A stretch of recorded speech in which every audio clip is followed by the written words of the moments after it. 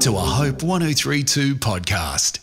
Suddenly, a great company of the heavenly host appeared with the angel, praising God and saying, "Glory to God in the highest heaven, and on earth peace to those on whom his favour rests." Luke chapter 2, verses 13 and 14 from the New International Version.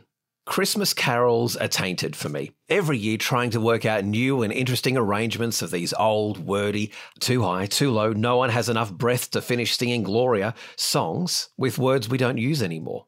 But then I took a break. It wasn't up to me anymore to work out these arrangements or involve the kids' church somehow or set up gear outside on a typical hot, humid, is it going to start pouring with rain or are we going to be struck by lightning December evening?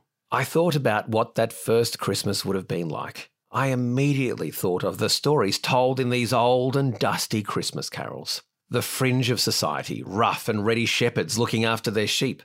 The frightening, overwhelming, earth-shaking heavenly choir lighting up the night sky, singing, "Glory to God in the highest." And God enacting his plan for our salvation through his Son, becoming one of us. Take a bigger breath before starting to sing the Gloria bit. Finish the last word of the verse a little earlier and you'll have enough time to fill the lungs. Make a joyful noise. Thank the musicians for playing the new arrangement and for setting up in the heat and humidity. And thank God for loving us so much that he sent his only Son into the world to save us. Come to Bethlehem and see him whose birth the angels sing.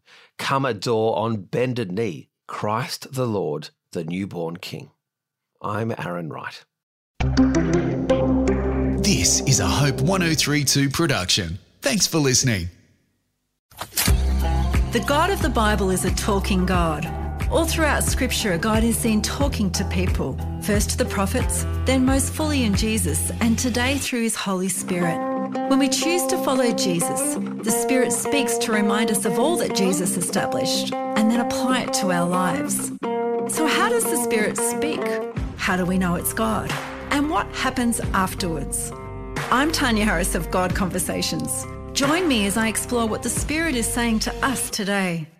Everyday God Conversations will encourage you each week to learn from the God Conversations of Scripture, the ultimate God conversation in Jesus, and how to hear the Holy Spirit for yourself.